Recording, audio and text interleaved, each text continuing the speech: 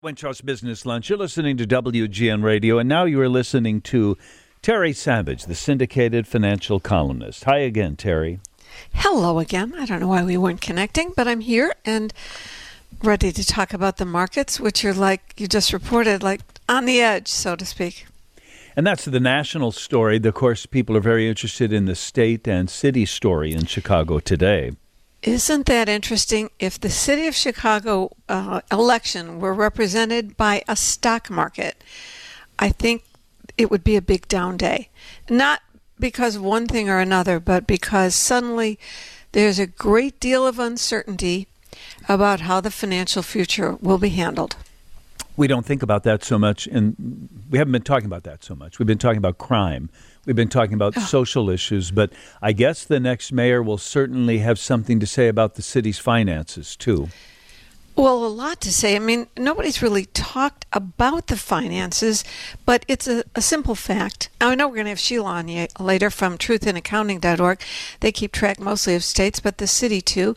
It's a very simple fact that our pension funds are just woefully underfunded, the municipal pension fund, the police, and so forth.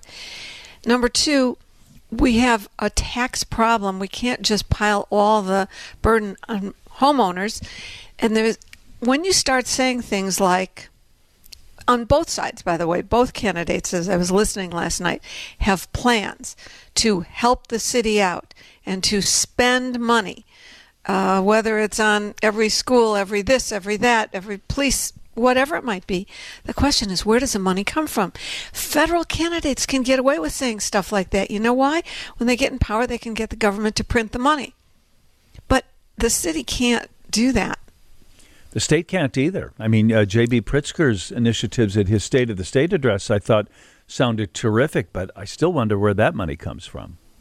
Well, you're going to have the expert on. We'll be talking with Sheila Weinberg in a little bit, because the state can play some interesting games. I call it accounting legerdemain, by moving things around. And because primarily a lot of money was sent to the states under the authority of the pandemic, it's supposed to be used for some things that, well, Sheila will tell you how they moved it around. But the fact is, in the city, it's a much more stringent budget. You see what comes in and you see what you can spend, and we have huge obligations that we need to fund. And I'm a lifelong Chicagoan. I'd love to see a lot more spending done in the city on schools everywhere and so forth.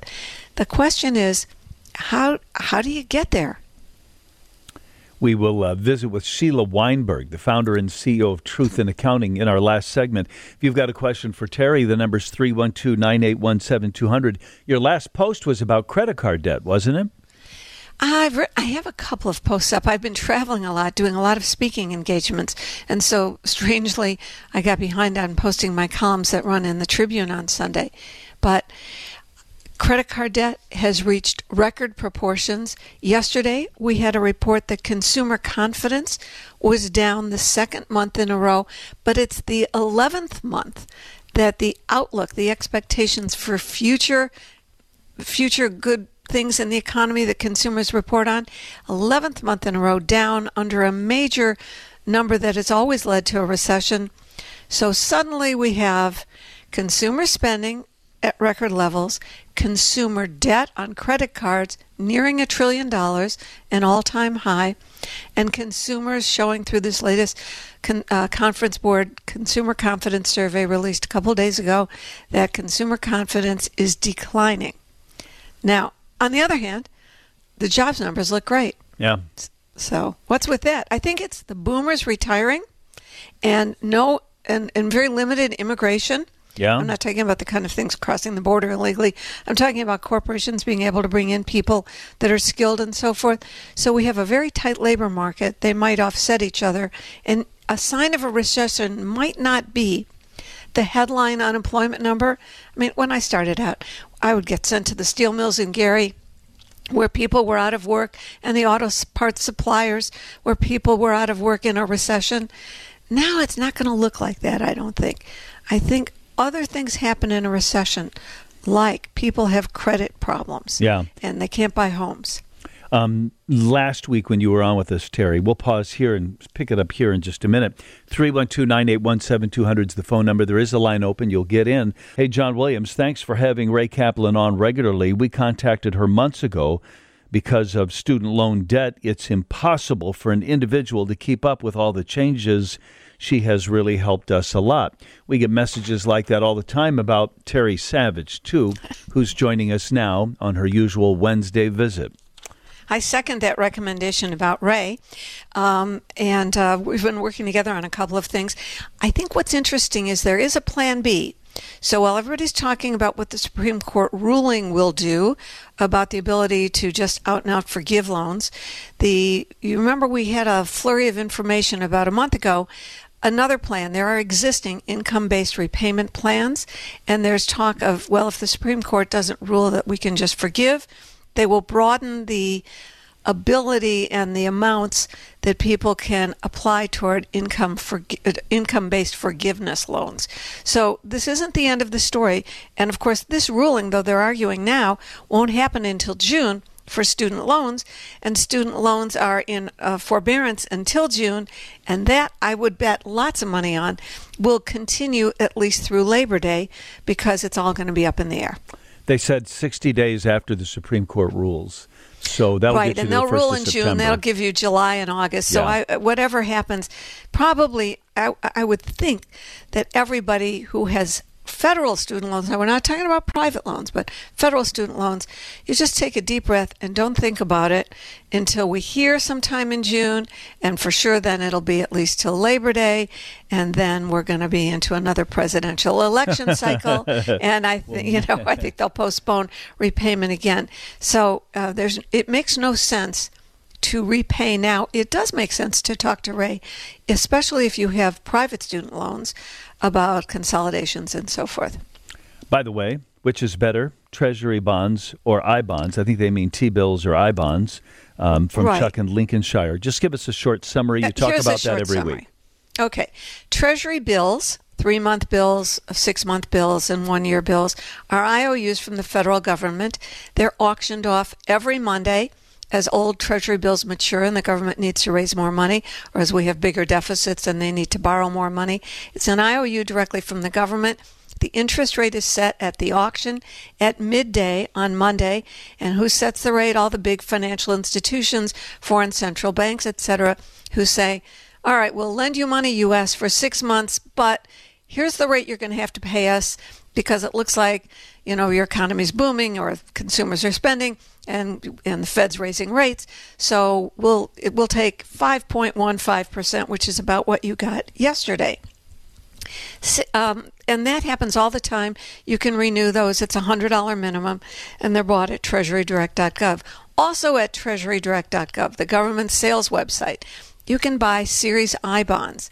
These are bonds that carry a fixed but very low base rate, and then every 6 months an inflation-adjusted rate is added to them, currently making them 6.89%, and that rate changes November and May. You can only buy $10,000 a year. If you buy them now, and we're in March already, you'll get 6 months of the current 6.89%. But on May 1st, they'll announce a new 6-month rate for everybody who buys after that. And that rate could be a little bit lower. We've seen inflation trending down, and that rate will be applied at the end of your first 6-month period. You must keep them for at least a year, absolutely. You should keep them for 5 years, or you'll pay a 3-month interest penalty. And again, there's a limitation of $10,000 on I bonds. T-bills, millions. Go pour your millions into IOUs from the government, or go buy stocks and take the risk. And that's what the market's saying. Wait a minute. Why take that risk? 5% is pretty good. That's the summary. Okay, here's some of your phone calls. Jimmy, you're on WGN. What can we do for you, Jim? Okay. Wait 1 second. Hello, Terry? Yep. Yes. Okay, real question. I'm 74 years old. I have a Roth IRA. I do have W-2 income, about $50,000. I started in July 2019. How long do I wait before I could take it free? Well, you're supposed to wait 5 years to take the earnings out. So you could possibly start taking it out at any point you needed it. But the whole idea of the Roth IRA is that it grows tax-free. So why don't you take money out of everything else first? Do you have a traditional IRA? Yes. Okay. I'll take it out of that. I just wonder about the 5 year. I do have to wait 5 years. That's all I want. To take the earnings out. Okay, I'll the turn- earnings, that's not all. the Just contribution. But here's what's really important. You get a break. Are you 72 now? 74. Oh, you're 74 now. So did you already start taking RMDs from your traditional? Yes. Oh, okay. Well, why don't you just postpone any dipping into the Roth IRA? That's the good deal. You don't have to take those out. There's no RMD from a Roth. So use your money first that you're going to pay ordinary income taxes on. Jimmy, good luck. This is Pat. You're on WGN with Terry Savage. Hello. What can we do for you? Hi. Hi. I have a 403B, and I'm 72. I need to, within the month, take my first distribution, and then later on during the year, take my second. I'm wondering... No, you don't, Pat. This is very complex. But go back and check with your custodian. A new law went into effect. I'm just trying to make sure I get this exactly correct. But if you're 70, you don't have to start taking it out till the year you're 73. So everything you're saying now will start to apply next year. If you're I thought I had to take it out when I was 72, which was... But they just changed that October. rule starting this year in 2023. Okay. I hope that helps, Pat. So you have this question. You can delay it, though, for another year. And if you don't need the money, then you might as well delay. But if you do need the money, you could take money out of your 403B at any time. But, Pat, I want one more question. You leaving the money in the 403B, or are you considering a rollover to an IRA rollover? I'm asking you. I don't need the money. Okay. If you go to terrysavage.com, you will see and click under columns, click rollovers. One of the things you need to do is consider whether the investment choices in your old 403B plan designed for younger workers to accumulate wealth are the good conservative choices that you might want to make for investments at this stage of your life. So you can go to Vanguard, Fidelity, T. Rowe Price. Go to their websites, call them up, and say, I have a 403B. Will you help me do a rollover? They are all set up for that. Now, a lot of people could call you. If you put your phone number out there today, 12 salesmen would call you immediately saying, I can help you invest that money. And they'll take a commission for it. But you can go straight to Fidelity, Vanguard, T. Rowe Price. They all have something called a rollover concierge. Just got a note from T. Rowe Price. They've got a whole service all set up. And that means that you could go to them and choose low-cost funds, more conservative funds, get a little bit of advice, and that might be a better way to handle your 403B. Good luck to you on that, Pat. I think that helps. 630 said, I have a Social Security question I've been trying to find out for days. When I die, how much does my ex get and how much does my current wife get? I receive $3,000 a month now. Well, I'll give you the numbers, but your ex can collect on your benefit once you have started collecting. If you had 3 exes and you were married to each of them for 10 years, as long as they were married to you for 10 years, as long as they have not remarried, and as long as your benefit, your benefit is larger than theirs, and I'm trying to remember, I always get confused if it's half their benefit you get, but I will look it up real fast. They can collect on your account as long as they live, all right? Not even when you die. Your ex, okay? Your spouse can collect on your, and to the extent that it's greater, by the way, than what their own benefit would be. Yeah. Okay. Now, and as long as the ex-spouse is 62 or older, I have to look up these things. But I have a current wife and an ex-wife. Okay. So do they split it evenly? No. Lots of people can collect on your record. As long as you were married to 10 years, both your ex-spouses and your current wife can collect. Okay, but Now, you're going to with run out of money here. But how do you slice it is the question. No, you don't slice it. Oh, They okay. give it to you. That's why Social Security is in such trouble. But let's leave that aside. So your ex-spouse gets a benefit on your record if you were married 10 years, that she is or he is unmarried and is age 62 or older. And that will go on forever. And both ex-spouses could do that. Now, your current spouse depends on what her benefits are.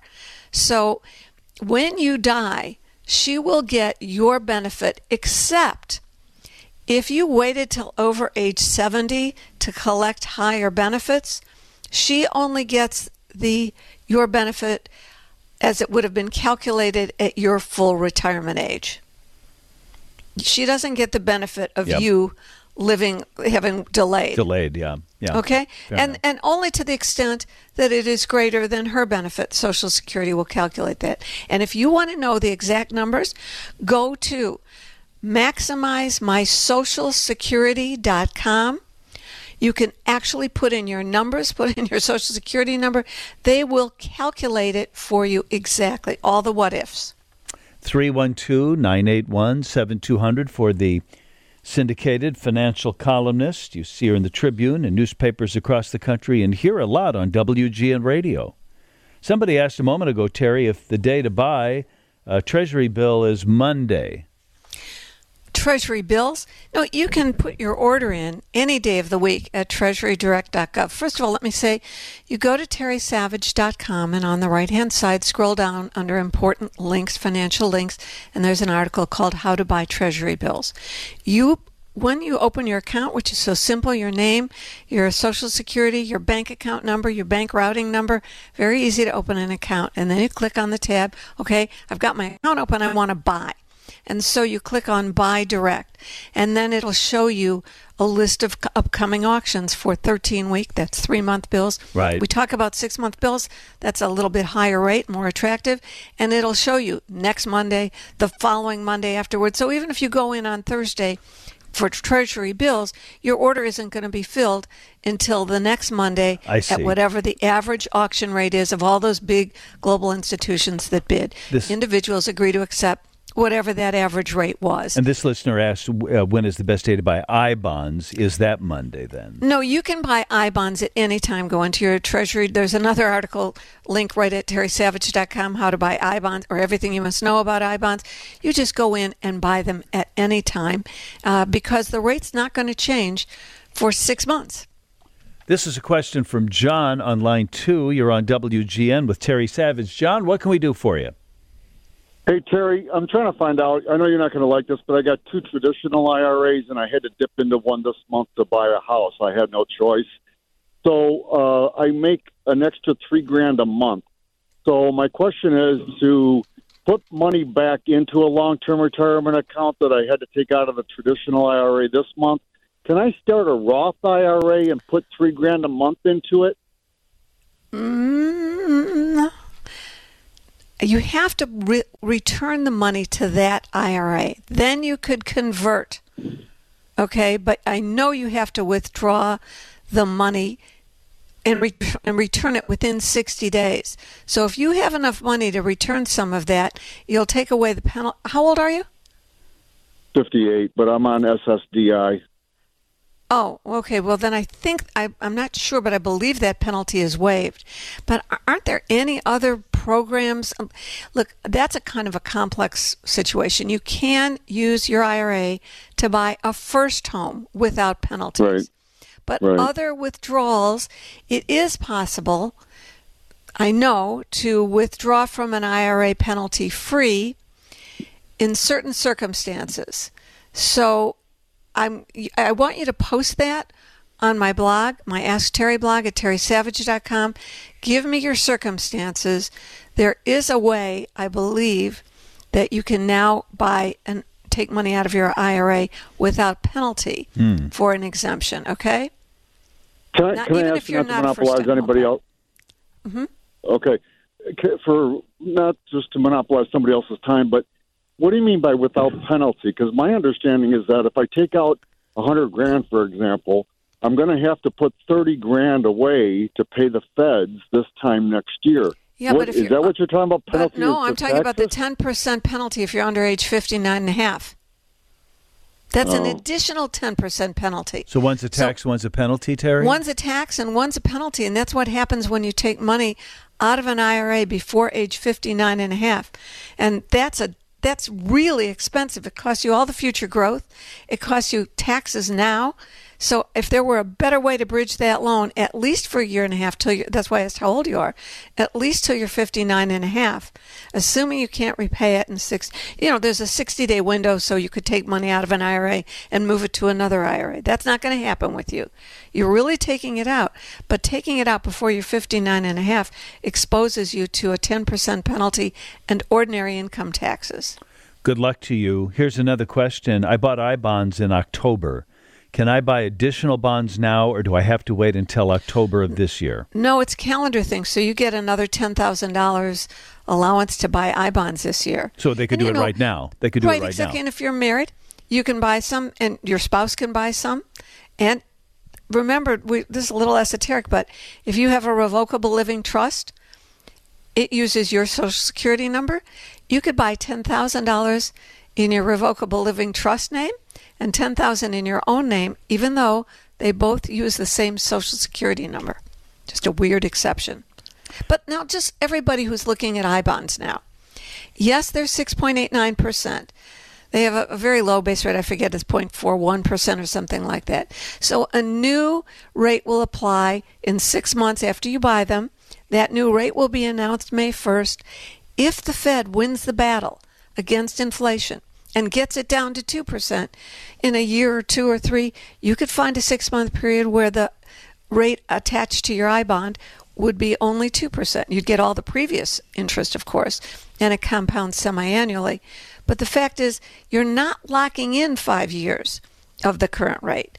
You're only locking in 6 months. And the new rate will apply. Understood. 262, does my spouse have to be dead before I can collect spousal benefits? His are higher than mine. No, your spouse doesn't have to be dead, but it has to do with the calculation of what your benefits are and what his benefits are. For $39, you can go to MaximizeMySocialSecurity.com. Mm-hmm. It will give you the correct strategy to do just that. Maximize, depending on your age and depending on your spouse's age and what age they start collecting. It's like multidimensional chess to figure out the way to truly maximize benefits for your family. This is Jeff on line 1. You're on WGN with Terry Savage. Hi, Jeff.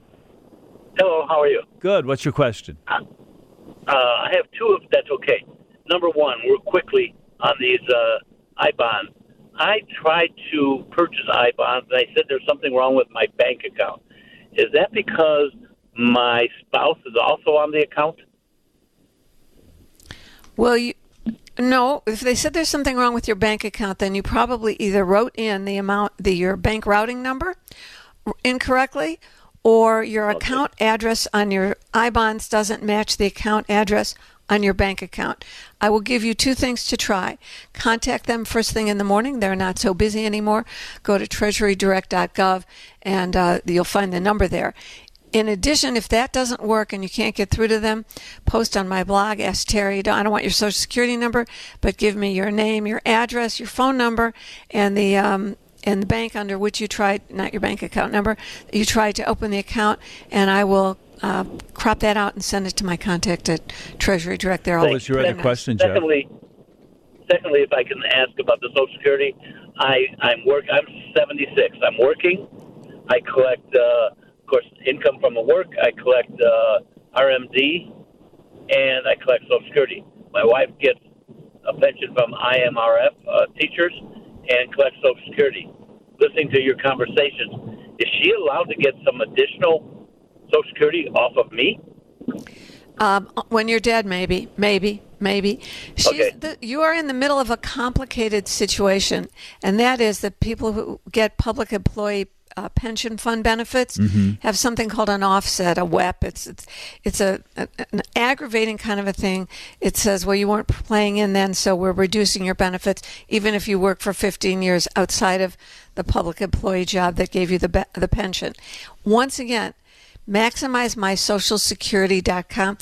This is really a complex decision, and I'm in the midst of working with famed economist Larry Kotlikoff. You'll see my column in a week where we're just working on it together now. Social Security makes so many mistakes, and even worse than when they underpay you is now Social Security has gone through a swath of people saying, we have overpaid you.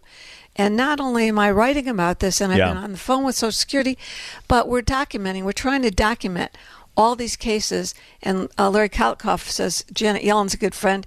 He and I are going to her, and she's the ultimate trustee of the Social Security Trust Funds, and see if we can't fix it. So we'll look for that column coming soon, and now we have more to talk about, I know. We have the record of all of the text messages you sent in. If you didn't get it on the phone, try again next Wednesday. We're going to pause here, update you on some business news, and then Terry will continue to be with us, but this time we'll also join Sheila Weinberg, the founder and CEO of Truth in Accounting. Okay, so how solid are the state's finances? The business news continues now with Steve Grzanich. Start your timer. It's time for the Wintrust Business Minute, sharing Chicago's business news of the day. Electric vehicle maker Rivian Automotive, which has a manufacturing plant in downstate Normal, says it expects a loss of nearly $4.5 billion in 2023. The company's issued its latest earnings report, and shares have fallen throughout the day.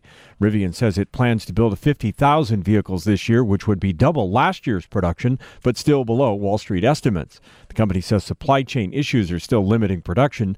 During the quarter, Rivian says it encountered multiple days of lost production because of supplier shortages. Some McDonald's franchisees have concerns about the company's collaboration with rapper Cardi B. She starred in a Super Bowl commercial that featured a McDonald's meal for couples. Franchisees say the rapper's songs with profanities and sexual content hurt the chain's family-friendly brand. They also say the partnership violates the Golden Arches Code of marketing guidelines for store owners and employees. That code prohibits music partnerships associated with content with offensive language in the lyrics. McDonald's says the marketing collaborations are bringing in a new generation of diners and driving sales. I'm Steve Grzanich, and that's your Wintrust Business Minute. Business of Food Time. Here's Steve Alexander. Thank you. And before we talk farming with Ukrainian farmer Nick Gordachuk, let me tell you that we're sponsored by the Chevy Silverado HD. Experience your life in HD. Visit ChevyDriveChicago.com. And speaking of, some of those HD trucks would sure come in handy in Ukraine, where a group of farmers chipped in to buy pickups for troops on the front lines. And how many pickups so far, Nick? Together, we delivered over 450 pickups. This is something that our brigades are using to be mobile, like mobile brigades, so they can be quick. And that's something that the country cannot afford at the moment. So we as farmers, we think we can, while not being there fighting, that's one of the contributions we can make. As he told us yesterday, farmers see themselves as being a second front in the war, donating cash and medical supplies, warm clothing, bikes, trucks, and of course food to people on or near the front lines. Meanwhile, back on the farm, Nick says he thought if they could get through the chaos of last year, this year would be better. When we spoke last year, I thought that this first year of war will be very difficult. But now I see that the first year was still okay because we were still using we were, so to say, living on old fat, that we had some credit lines, some money we had on the bank accounts. But now this season will be really difficult for many farmers.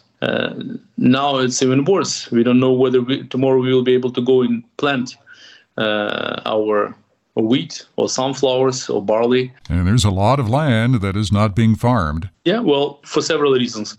Some farmers didn't plant or will not plant because their land are full with mines and rocket fragments, and they don't clean it because they don't know whether it will be again with mines and rockets. So why to clean it now? Plus, there are not enough resources to clean it all. And Nick says among the things Ukrainians have going for them as they push back against the Russians. Hope. People are still hopeful. They hope that the war will be over and they can get back to their regular life. Now, there are a couple of bright-ish spots, which Nick will tell us about tomorrow. That's the business of growing food in a war zone on 720 WGN. Terry, why did you invite Sheila Weinberg from Truth in Accounting on? Because she is the only one who tells the truth about state and city accounting. And I'll tell you what happened. First of all, and this is not political. This is just me being, wait, how do they do that? In fact, I sent her an email a few days ago saying, here we go again. How do they do that? First, we had the governor announcing that we had, a balanced budget. And Sheila and I exchanged emails about that last month. And then 2 days ago or 3 days ago, Moody's raised the credit rating of the state of Illinois, which of course, oh my goodness, we must be fine. And I wrote to Sheila and said, how do they do that? I mean, it's one thing for a politician to say it, but is Moody's saying we're okay? And Sheila has the perfect answer. I said, look, don't let me to explain this. Let's get Sheila to explain. Here is Sheila Weinberg, the founder and CEO of Truth in Accounting. Hi, Sheila. Welcome back to the show. Thank you, and thanks for having me on. Thanks for Terry for her trying to get this message out. We just believe that the government's, governor is doing what we call financial catfishing. He's creating this false identity that Illinois is fiscally responsible. The budgets are balanced. They've been balanced for 4 years. We have a surplus, and the pensions are fully funded. He's also touting that they're putting money into the rainy day fund. But he's doing that. All of that's going on while he's shorting the pension plans, and the state is more than $200 billion in the hole. He said that we are back in good fiscal order, and the state is building its fiscal foundations for the road ahead at his State of the State address. I'm not sure what's what here. I mean, that sounds good, right? It all sounds good, but you need to look at the state's audit. Don't just believe me. Look at the state's audited financial statement. It shows that the state's more than $200 billion in the hole. Look at the state's, you probably won't look at them. They're very boring. But if you look at the state's pension plans, financial statements, they show that the pension plans are owed more than $140 billion. They showed that, again, while the governor claimed he balanced the budget, everything was fine, those statements show that he shorted the pensions by more than $3.5 billion while he said the 2022 budget was balanced. But haven't we been doing that? Like, put it this way, I'm not shocked to hear that. I thought that's what we've been doing since before Blagojevich. So is it at least getting better? Are we whittling away at that debt? No, that just continually goes up because, again, think of it like your credit card. If you don't pay the minimum payments on your credit card, and that's what the governor is doing, the pension actuaries say the minimum payment is $14 billion, and he's only putting $11 billion on. And if you don't pay your minimum payments on your credit card, what's going to happen to the balance of those credit cards? They're going to continue to increase. Are those the actual numbers, Sheila? We owe $14 billion a year, is it? And we're only putting $11 billion in? Yes. And is that the principal and interest, or just the interest payment?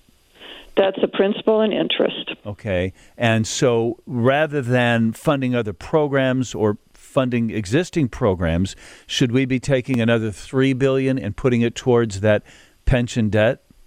Yes, the SEC charged in 2013 the state of Illinois with securities fraud because they were claiming that this plan that the governor is currently using, Ronner used it, Quinn used it. The game started in Edgar's administration.